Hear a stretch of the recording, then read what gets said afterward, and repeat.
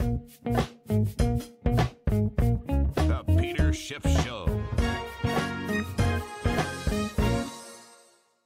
Another Fed day today. This is when the Federal Reserve announced the results of their two-day meeting. And as usual, the Federal Reserve did exactly what the markets expected them to do, which has pretty much become a pattern with this Fed. Powell does not want to surprise the markets.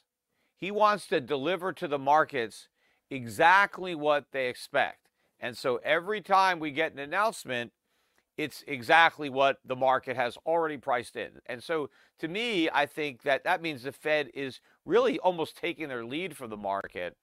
And they're very cognizant of how the market might react to their decisions. And so they're trying to make sure that their decisions reflect what the markets expect so that there isn't some surprise.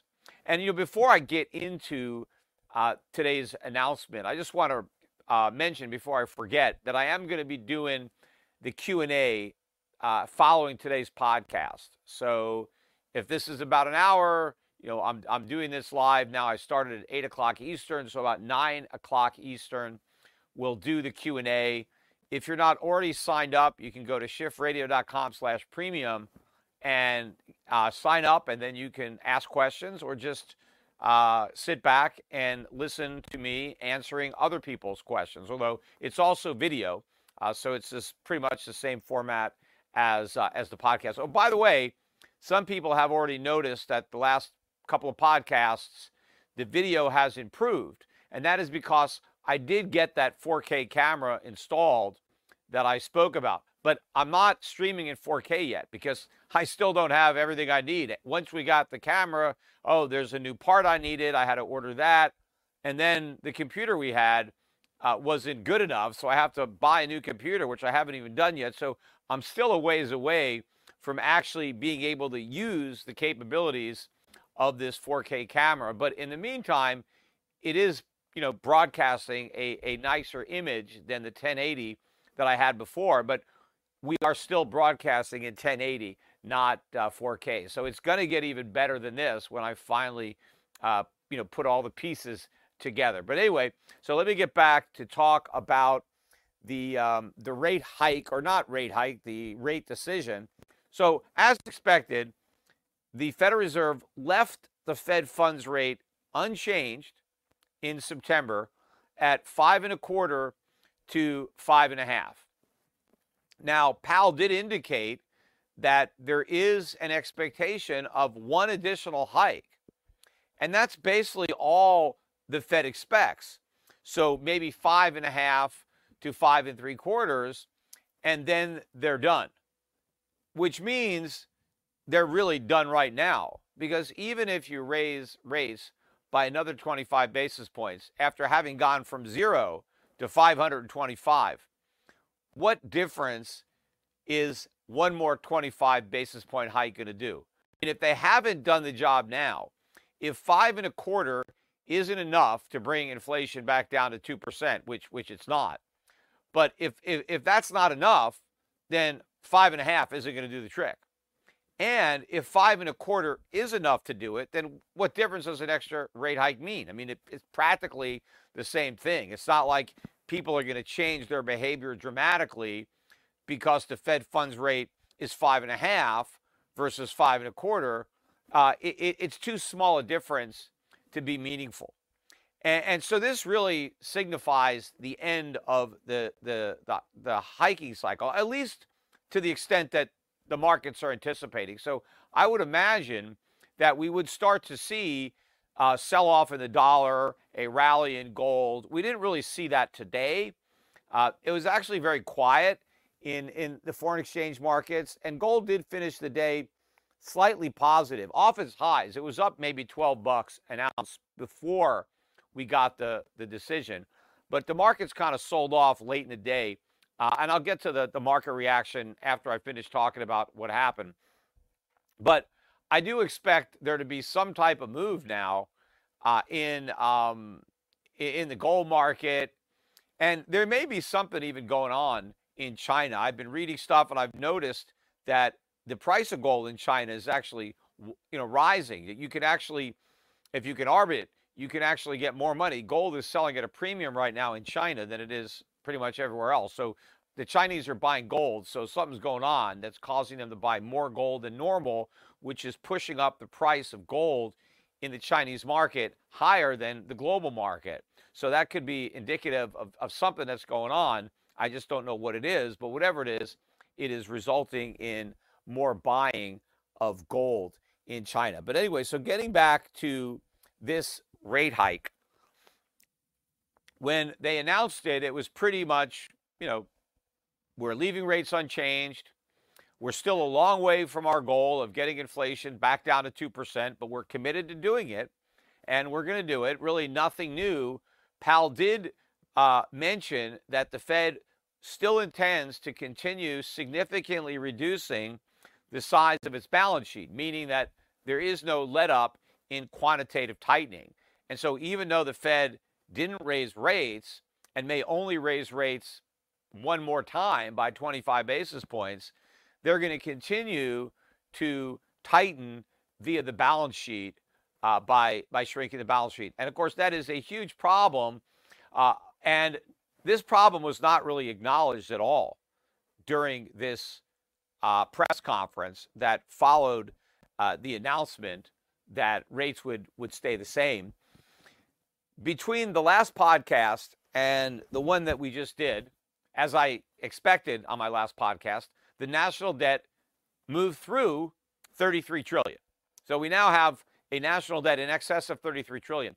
What's significant about this is that we just hit 32 trillion on September 15th.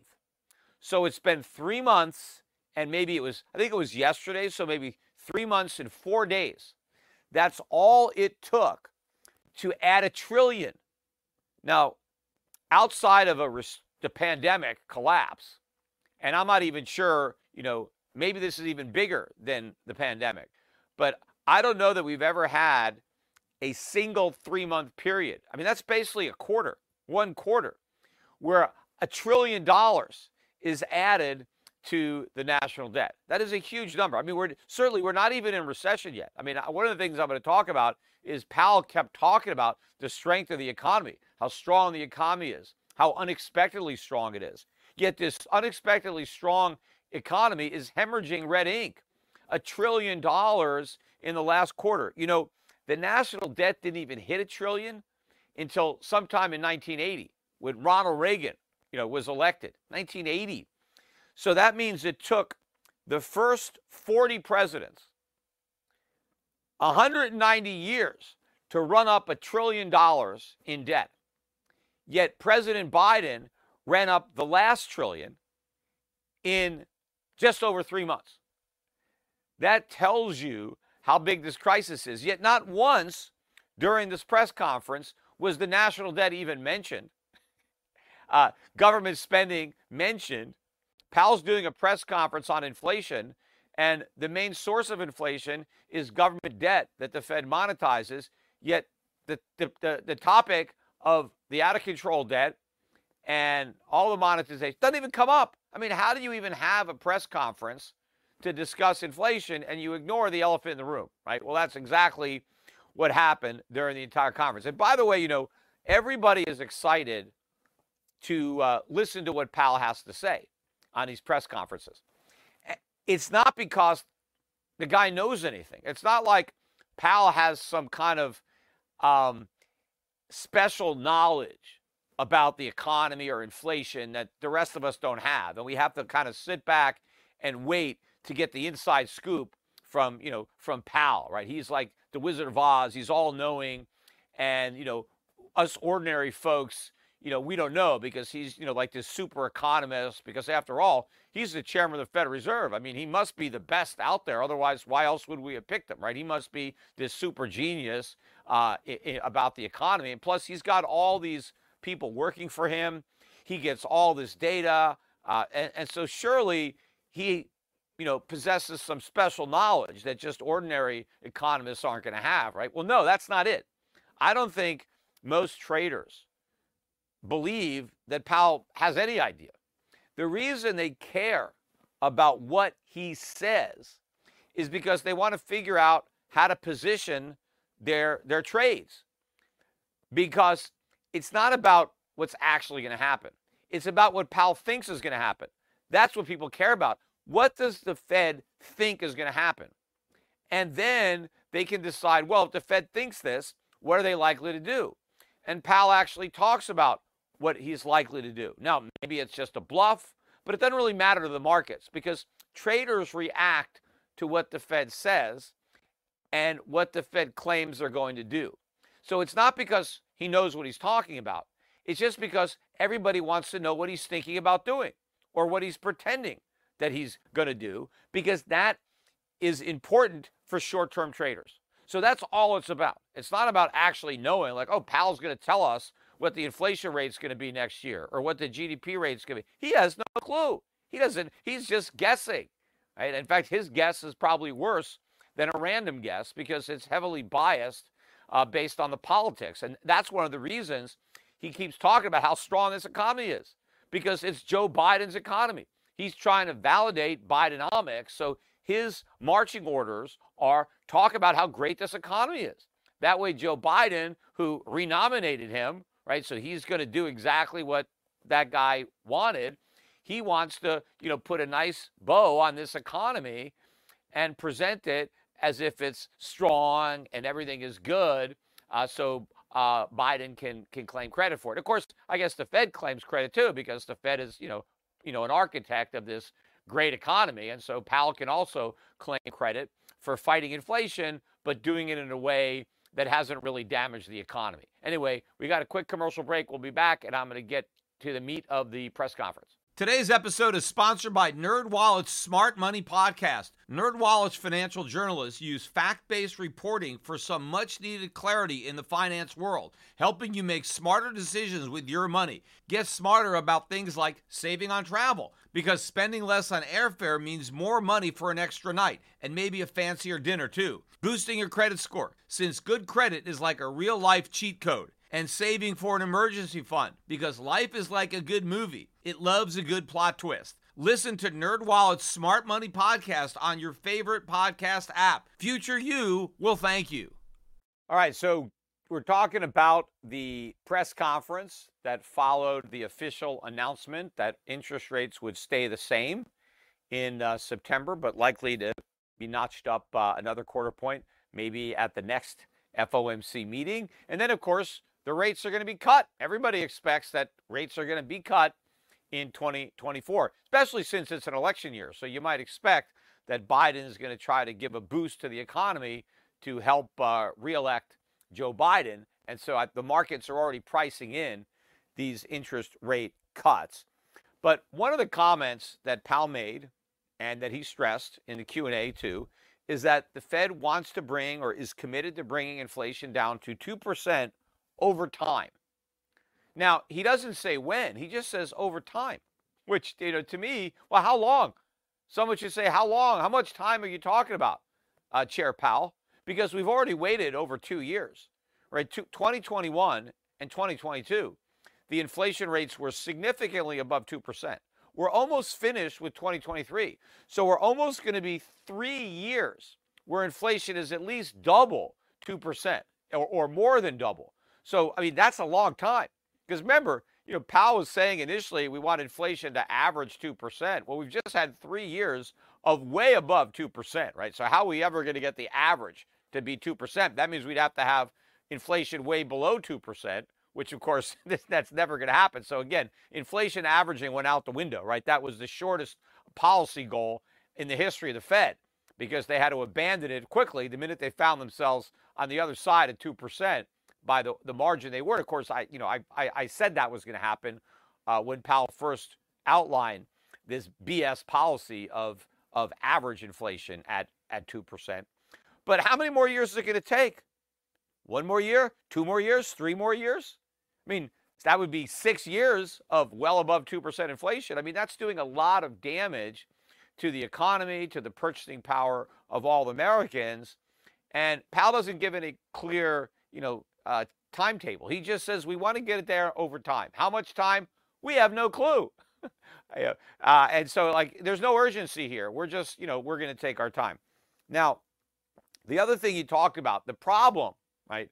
And there's only one problem that, he kind of acknowledged. The problem was the economy was too strong, right? That was the problem. Now, he didn't say it was a problem. He went out of his way to say that we're glad that the economy is so robust and so strong. But the problem is, because the economy has been so strong, we didn't think it was going to be this strong. So because we were surprised by how great this economy is, there's more work to be done here. So we may have to hike rates more than we thought. We may have to leave these rates higher, but it's all because of this great economy. So don't be upset that you have these high rates, because it's for a good reason. It's because of this strong economy. He's not going to admit that the reason rates are going up is because of inflation. Right? It's inflation that's strong, not the economy. Right? Inflation is just making the economy look strong because they're looking at the GDP numbers, or again, they're looking at all these jobs that are being created because inflation has pushed up the cost of living so much that people need second and third jobs. So you have a lot of these jobs being created for people that already have one or two jobs, and it's padding the numbers. But again, remember, I've been going over this every single month where we get a beat on the jobs. The next month, they revise it lower. It was 7 times in a row or 8 times in a row, which again is not coincidence.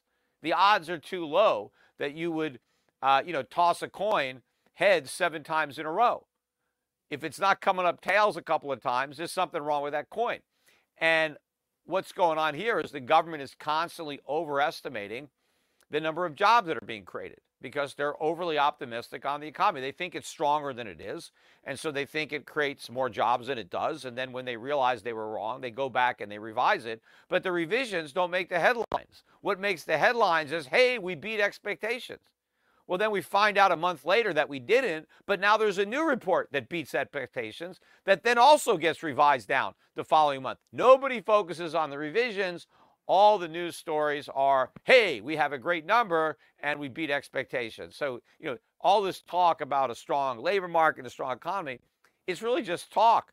It's inflation that's strong, and Powell doesn't want to admit it. Now, he did acknowledge that energy prices were going up, right? Once, just one time in the Q&A. You would thought there would have been more questions because between the last podcast and this one, oil actually traded above $92 a barrel.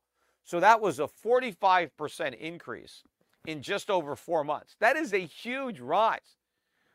And so prices are going to keep rising for gasoline. Now, oil has pulled back today and it pulled back from those highs. So as I'm doing this on Wednesday evening, the oil price is back below 90. It's $89 and change. But look at that trend. This is a very powerful uptrend, as powerful as the yield on the 10-year Treasury, which also hit a new high over the last couple of days for this entire move. So you have mortgage rates going up. I mean, you have energy prices going up, and you have Treasury yields going up. So Powell discussed oil prices going up, but he didn't acknowledge that this was in any way a sign that inflation was coming back.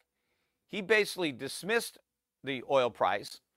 He said that the Fed doesn't really look at it that much because it's transitory, right? Because it's volatile. It's the Fed is more concerned about the core, which, by the way, the core has been a lot hotter than the headline because the only reason the headline came down was because oil prices went down. In fact, the Fed's been bragging about all the progress that they made on inflation. All that progress was pretty much due to oil coming down. And now they're claiming they don't care. Well, that's only because oil is going up.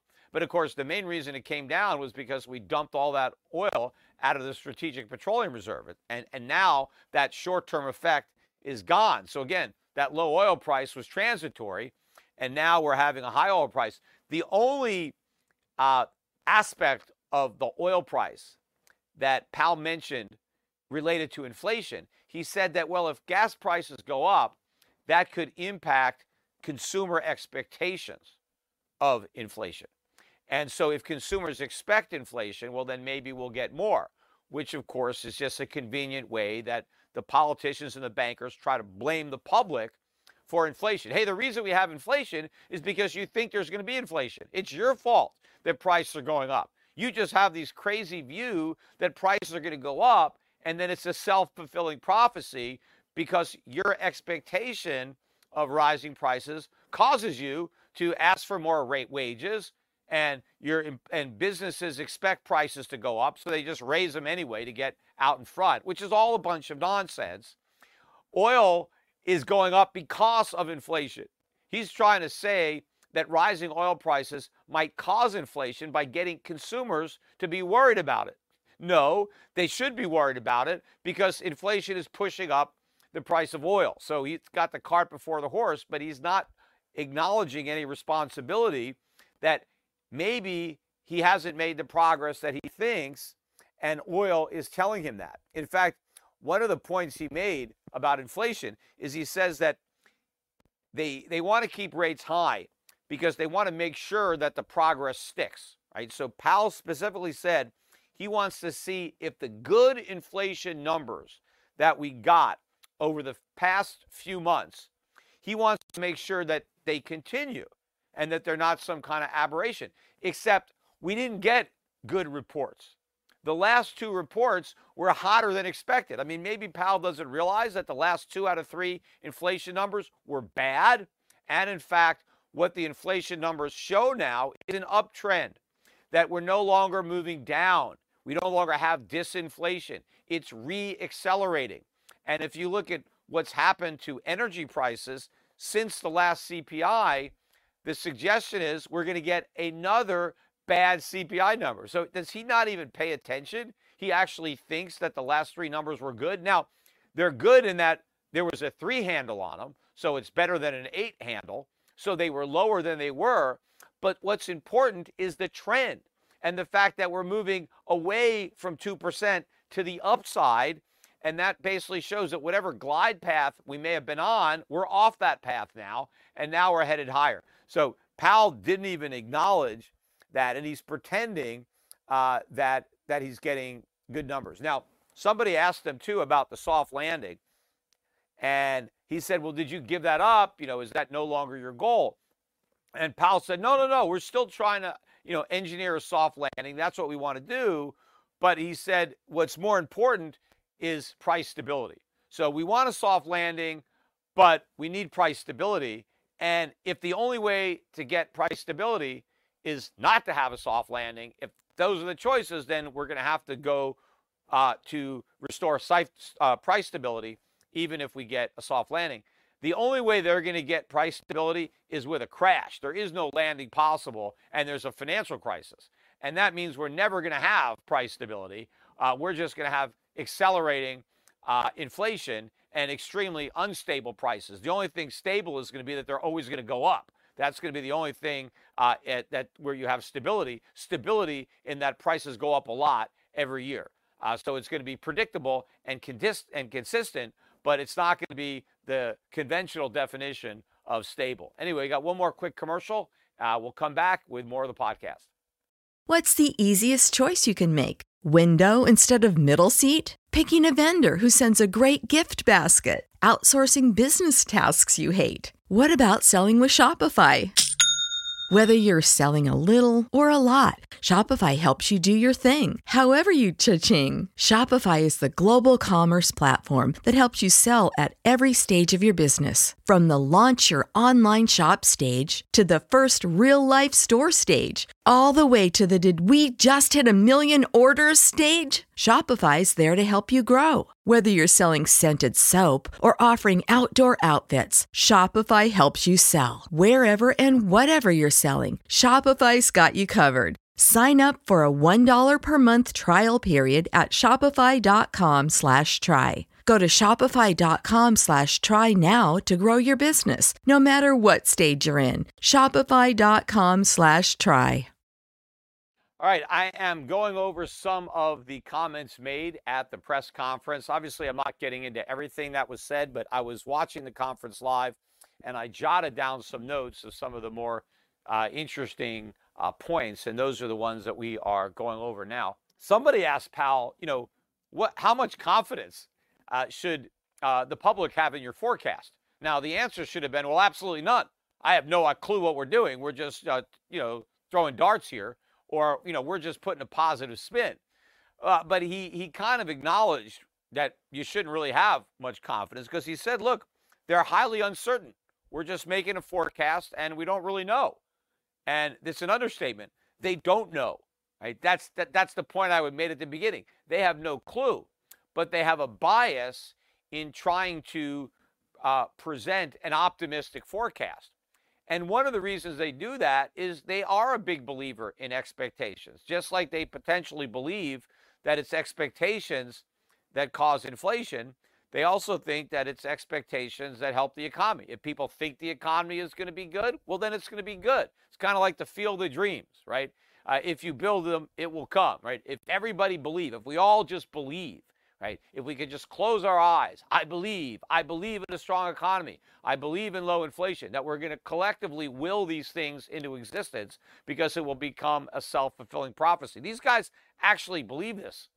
And so, they want to say good things, hoping that they will actually create those good things by all of us having an optimistic perspective. Because if we're negative, right, if we think the economy is going to be bad, well, then it will be bad, according to these economists. Because if we think it's going to be bad, well, we're going to prepare.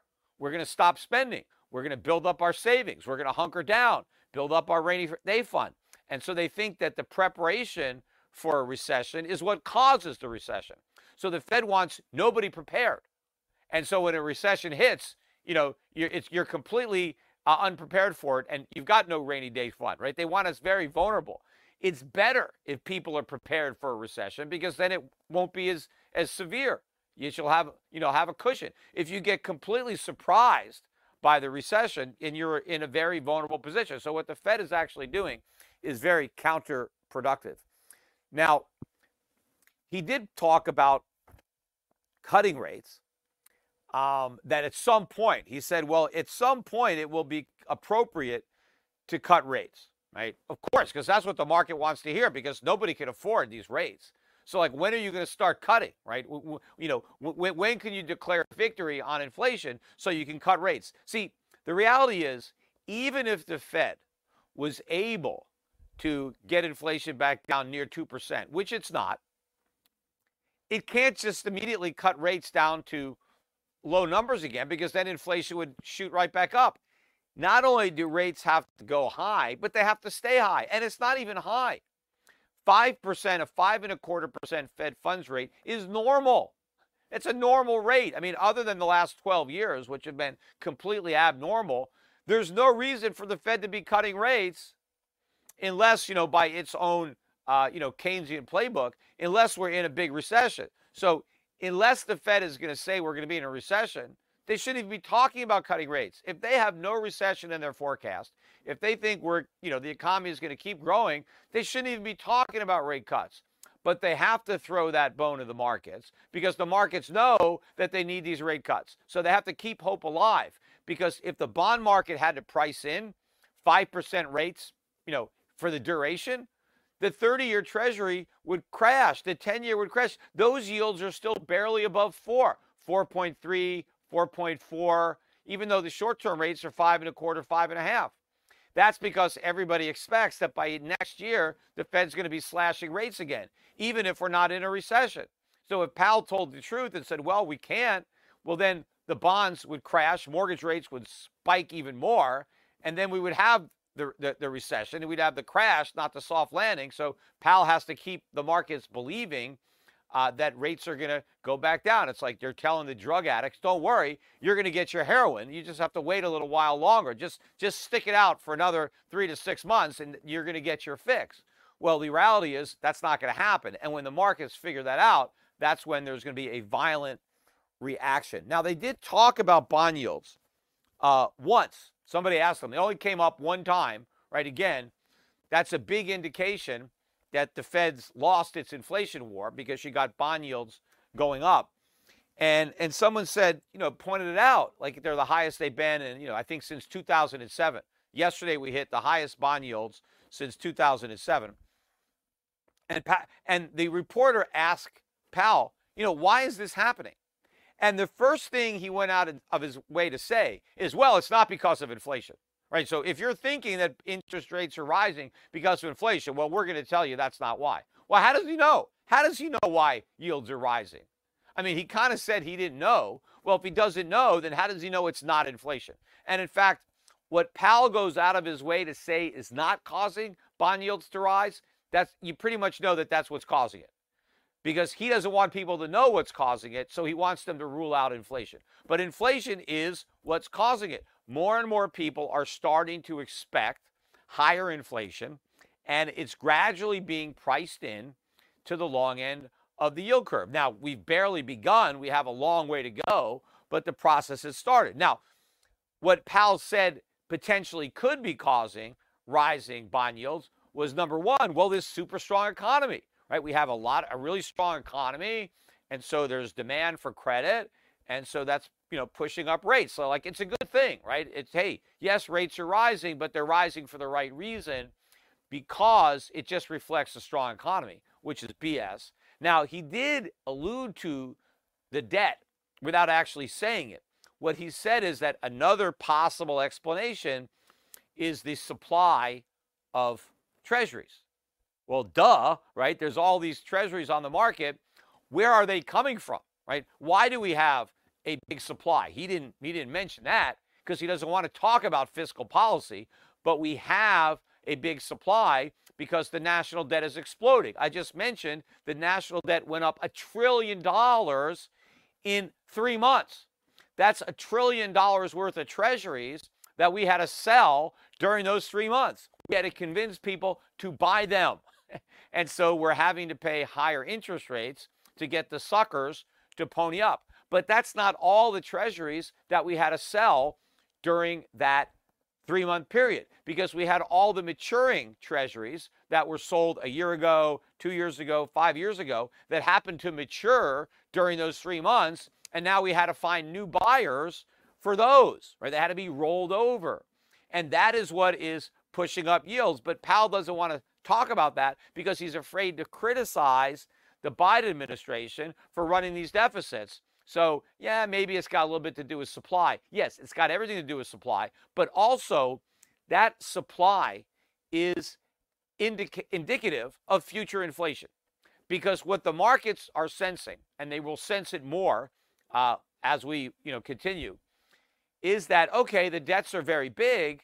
What does that mean? That means that even though the Fed is doing quantitative tightening now, the Fed is going to have to return to quantitative easing because it's going to have no political choice other than to monetize these debts. So bigger deficits today lead to more inflation tomorrow because the Fed has to create the inflation to buy the debt.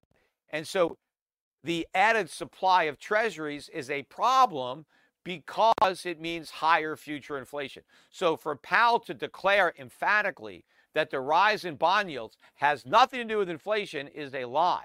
But again, he wants to say that because he wants to take credit for inflation going down. So he has to ignore all the signs that it's not going down, like rising oil prices, which he said have nothing to do with inflation, and rising bond yields, which he claims has nothing to do with inflation. Apparently, nothing has to do with inflation, right? Because the Fed doesn't want to be held responsible. And again, the Fed doesn't even think they cause inflation. They think the public causes it based on their actions. Oh, by the way, one of the reporters asked him about how these higher interest rates were hurting people that have a lot of credit card debt, right? That are living off their credit cards and they have all this debt. Nobody pointed out, though, what I've been pointing out is how these higher interest rates impact consumer prices, because businesses that also have debt, and they don't have 30-year fixed rate mortgages like a lot of homeowners did. A lot of businesses have short-term debt, and their debt service costs have risen sharply. And that's just another cost of production, cost of doing business, like labor costs, like raw material costs. And so they have to be passed on. If you buy a consumer good from a company and that company is paying interest on its debt, well, you're paying the interest on that debt because it's going to be built into the price of the goods that you're buying. And so nobody points out the irony of how the rate hikes are actually contributing to the price increases that we're seeing. But this one question was focused only on the lower income consumer who's struggling with a bunch of credit card debt, and the reporter's like, hey, these people are having to pay these higher interest rates, so aren't you hurting these people with your inflation fight? And Powell's answer was, well, we're not really hurting them because these are the people that are hurting the most from inflation because they have no savings. They spend all their money on food and energy. In fact, they spend more than they have. That's why they have all this credit card debt. And so he said that even though they're paying higher interest in credit card debt, they're ultimately going to be the biggest beneficiaries of bringing inflation back down to 2%, except that's not going to happen. What the Fed has done is not going to bring inflation back down to 2%. Inflation is going to keep on rising. And so these, poor people that are living off of debt are going to get no relief. They're going to get hit twice. They're going to get hit with higher inflation that the Fed is not going to restrain. And they're too little, too late, quasi effort to fight inflation means they have to pay higher interest on the money they borrow to buy the goods and services they can no longer afford. So the people that he claims to be championing are the ones that are suffering the most from the inflation that the Fed has created and that the Fed is powerless to rein in due to the short-term political consequences that would befall everybody if the Fed actually did what it would take to fight inflation and force the government to make drastic cuts to government spending and get rid of the deficit and all those things that have to be done. Now, I also thought it was interesting that Powell admitted that the savings rate had dropped a lot. And he didn't even say that like it was a bad thing because he said, well, we had a big drop in the savings rate. We're not sure if that's sustainable. Yeah, because once the savings are gone, I mean, you can't drop below zero, right? I mean, although maybe could it go negative? I guess if everybody is going into debt, then maybe the savings rate it can be negative. But Powell did not, question the apparent contradiction there between how strong he claims the economy is. We got this super strong economy, yet he admits that the savings rate had fallen sharply. Now, if the economy is so strong, why are the workers in this strong economy being forced to deplete their savings? If the economy is strong, they should be adding to their savings. Again, when times are good, you save more. It's when times are bad that you have to fall back on your savings. So if you're talking about a plunge in the savings rate and you're also talking about a booming economy, some kind of bell should go off that, hey, these things are inconsistent with one another. Again, when you are doing good, right, you pay off debt. I mean, again, it's that analogy that I've used many times, and it's a good one. That's why Jeff Gundlach uses it as well. You run into your old buddy that you haven't seen for a long time, college buddy, and you ask the guy, hey, how you doing?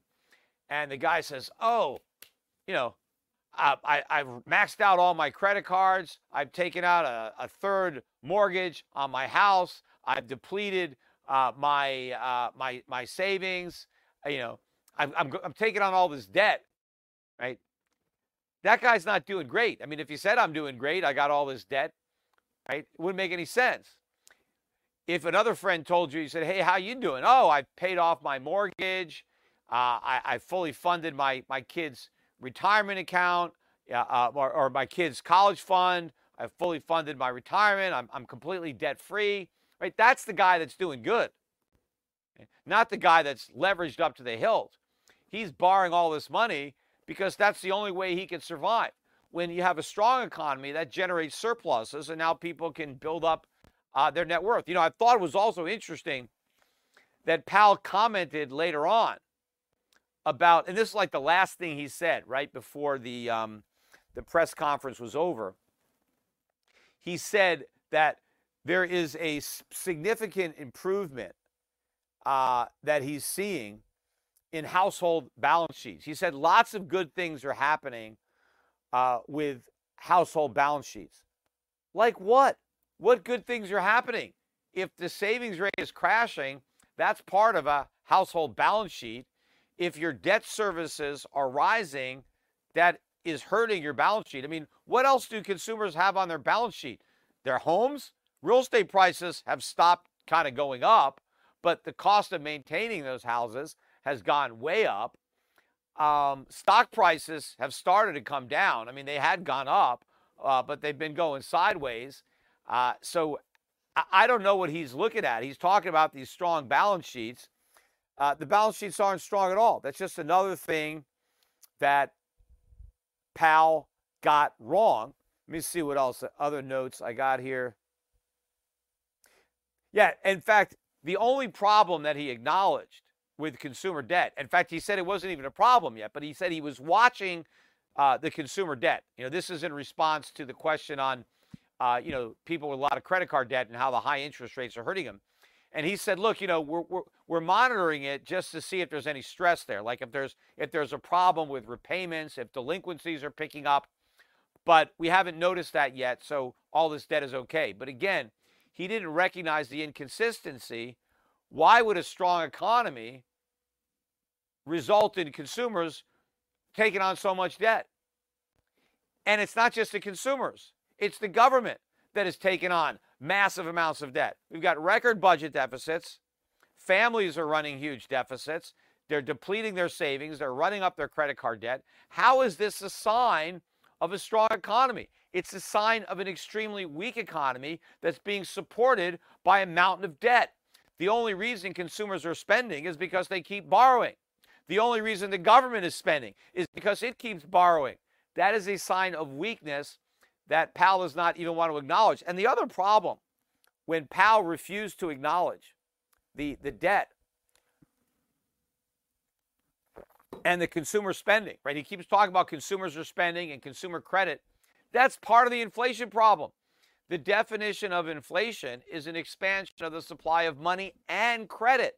Credit is part of the money supply, is part of the purchasing power. And so if credit keeps expanding, that continues to exert upward pressure on consumer prices. So despite the fact that Powell is talking about this restrictive monetary policy, it's not restrictive. If it was restrictive, debt would be coming down. Governments would be borrowing less. Consumers would be borrowing less. Companies would be borrowing less. You can't talk about how we have tight money, we have restrictive monetary policy, and then acknowledge that everybody is borrowing even more money now than they were before you had this restrictive policy. So monetary policy is still loose. It's not restrictive.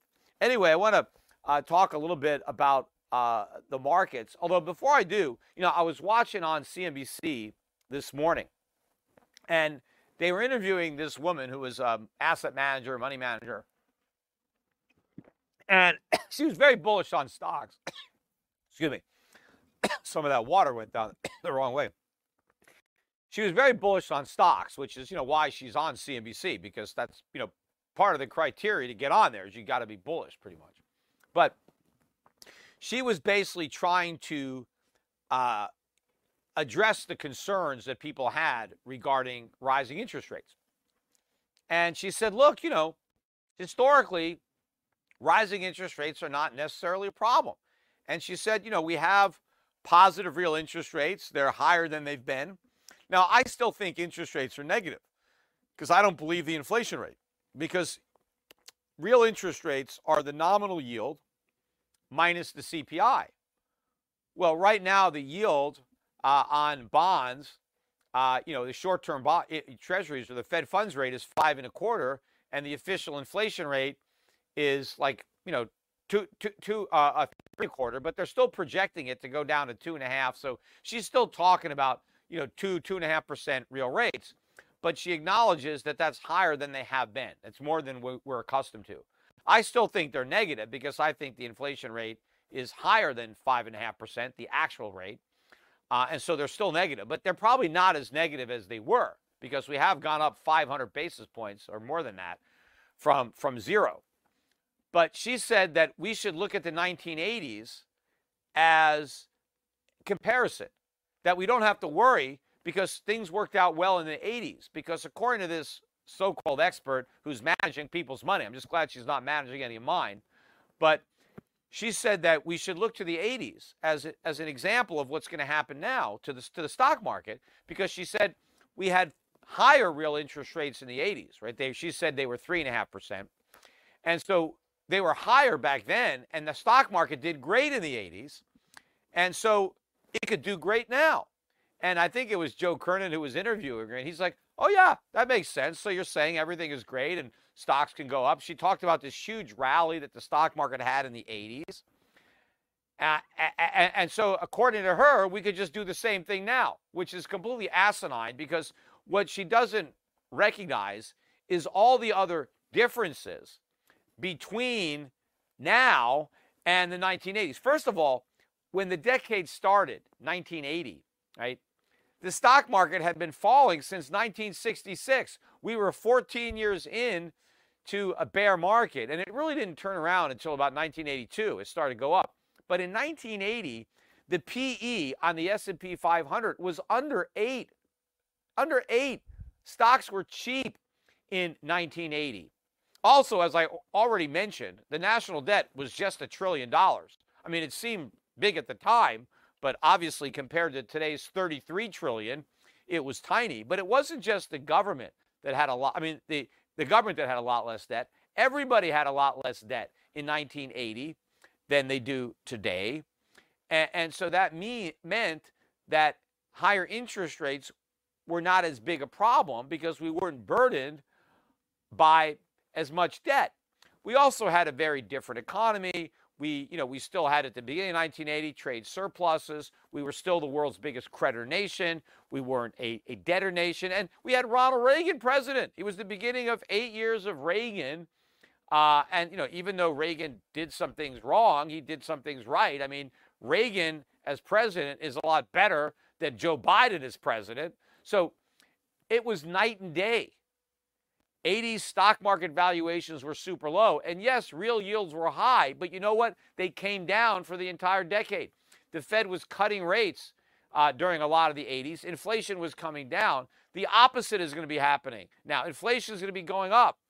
And so this is the complete opposite of the 1980s. Yet this money manager is telling people to look at the 1980s for an example of what's likely to happen in this decade, when it's the polar opposite. She's off by a decade, right? She didn't go back far enough. It's not the 1980s. Like I said on my last podcast, it's the 1970s. That's the decade that she should be looking for. That's the decade of high inflation. That's where we are. We're early in the decade of high inflation. 1980s was what we got after a decade of high inflation. But what did it take to get rid of that high inflation? 20% interest rates.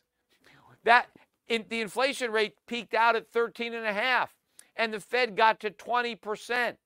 Yields on the long-term treasuries were 13, 14%, 15%, something like that. We're a long way from doing what we did in 1980, 1981, 1982 to put a stop to that cycle. We're nowhere near it.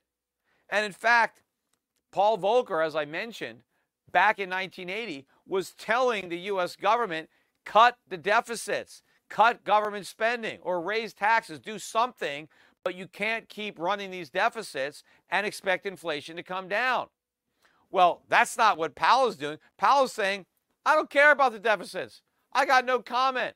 We have no input. We don't have any opinion. We're just going to take the deficits as they come, which is a complete cop-out. It's complete BS, because if you're just going to take the deficits as they come, what are you going to do? You're just going to create the inflation, right? You've abdicated your role of inflation fighting, and you've also abdicated your role of being an independent central bank. Independent doesn't mean you withhold criticism. Independent means you offer your criticism. That's the purpose of independence, so you can be critical, so you're not beholden to an administration. It's the job of the Fed to point out to Congress and to the American public what the government is doing wrong. Powell is supposed to say, you idiots, you're complaining about inflation. You're causing it. You're running all these deficits, and I'm monetizing them because if I didn't, interest rates would skyrocket. We'd have a financial crisis. The banks would fail. Now, of course, what Powell should do is let that happen. See, it takes two to tango. But if Powell wants to avoid that, he could at least say, you know what? You guys have got to cut spending or raise taxes, because if you don't, then I'm going to have to do this. Then I'm going to have to let interest rates rise sharply, and everything is going to crash, and don't come, looking to me to finance your bailouts, because I'm not going to be able to do it. But Powell has no stomach for doing the right thing himself, and he's got no stomach for telling Congress and the president what they have to do. It was just like, he got a question on the strike. And, what did he say? Well, I don't want to take a position on the strike. I don't want to say anything. I don't want to offend the labor unions. I don't want to tell you what I think about this auto worker strike. Obviously, that's a big problem, right? Why he can't say that this is a problem. But again, what he also didn't admit is that the reason these auto workers need more money is because he helped create all this inflation that pushed up their cost of living. This is part of the cycle that the inflation has created. So that's probably why he doesn't want to talk about the strike, because the reason they need to strike is because of inflation. And it's not going to cause inflation, as I said. The higher wages won't cause inflation. The higher wages are the result of the inflation that the Fed caused, that the Biden administration, that Congress caused. And it's not just this administration, it's prior administrations and prior Fed chairs. They've been doing the same thing. We've been creating inflation for more than a decade, 2 decades. How anyone believes that 1 year of rate hikes is going to unravel 2 decades of inflation creating, they just don't understand the point that we're in. Anyway, just getting to the markets did sell off on the close, particularly the NASDAQ. And as I've been saying, that market looks toppy to me. We closed right on the lows of the day. The NASDAQ was down almost 1.5%. We're just breaking below an uptrend. So I think there is a lot of short-term risk in this market. There's a lot of complacency out there. People aren't expecting the market to sell off. It could, there was a lot of hoopla on that ARM Holdings IPO. I mentioned it. It was down again today. It's been down several days in a row. It closed at 52.91. The IPO price was 51, and it spiked up to 69, and it's been downhill ever since. Today's low was 51.25. I think it's going to take out the IPO price of 51, and then it's really going to tank. But if you look at how much the stock has already dropped from its highs, because it went from 69 to 51.5, that is a 25% decline in the last few days. That's already a bear market, right? We've gone from IPO to bear market in less than a week. So that tells you something. But if this thing starts breaking the IPO price so that the people who got lucky and got in at 51, if they're underwater too, that's going to be very negative psychologically for the market. Crypto market, to me, again, looks like it's getting ready for a big sell-off, just like other risk assets, because the Fed has finally stopped hiking rates. Again, it's almost like a buy the rumor, sell the fact. A lot of people thought, when the Fed stops hiking rates, that could be good for stocks, but it actually could be bad. And as the soft landing, fairy tale is exposed, because that's going to undermine the case for earnings. So earnings are going to go down, interest rates are going to stay up. That's bad for stocks, and valuations are already in nosebleed levels. So we have a long way to go down. But again, I think the dollar needs to crack. The dollar was propped up based on all these rate hikes. Well, if the Fed is not going to be hiking anymore, then what's going to be propping up the dollar? Nothing. It's a bottomless pit. There's nothing but air beneath it, and I think it can, fall through that floor. The opposite move, gold's around 1,930. Again, we never really sold off much below 1,900. We got below it a couple of times, but we couldn't stay there.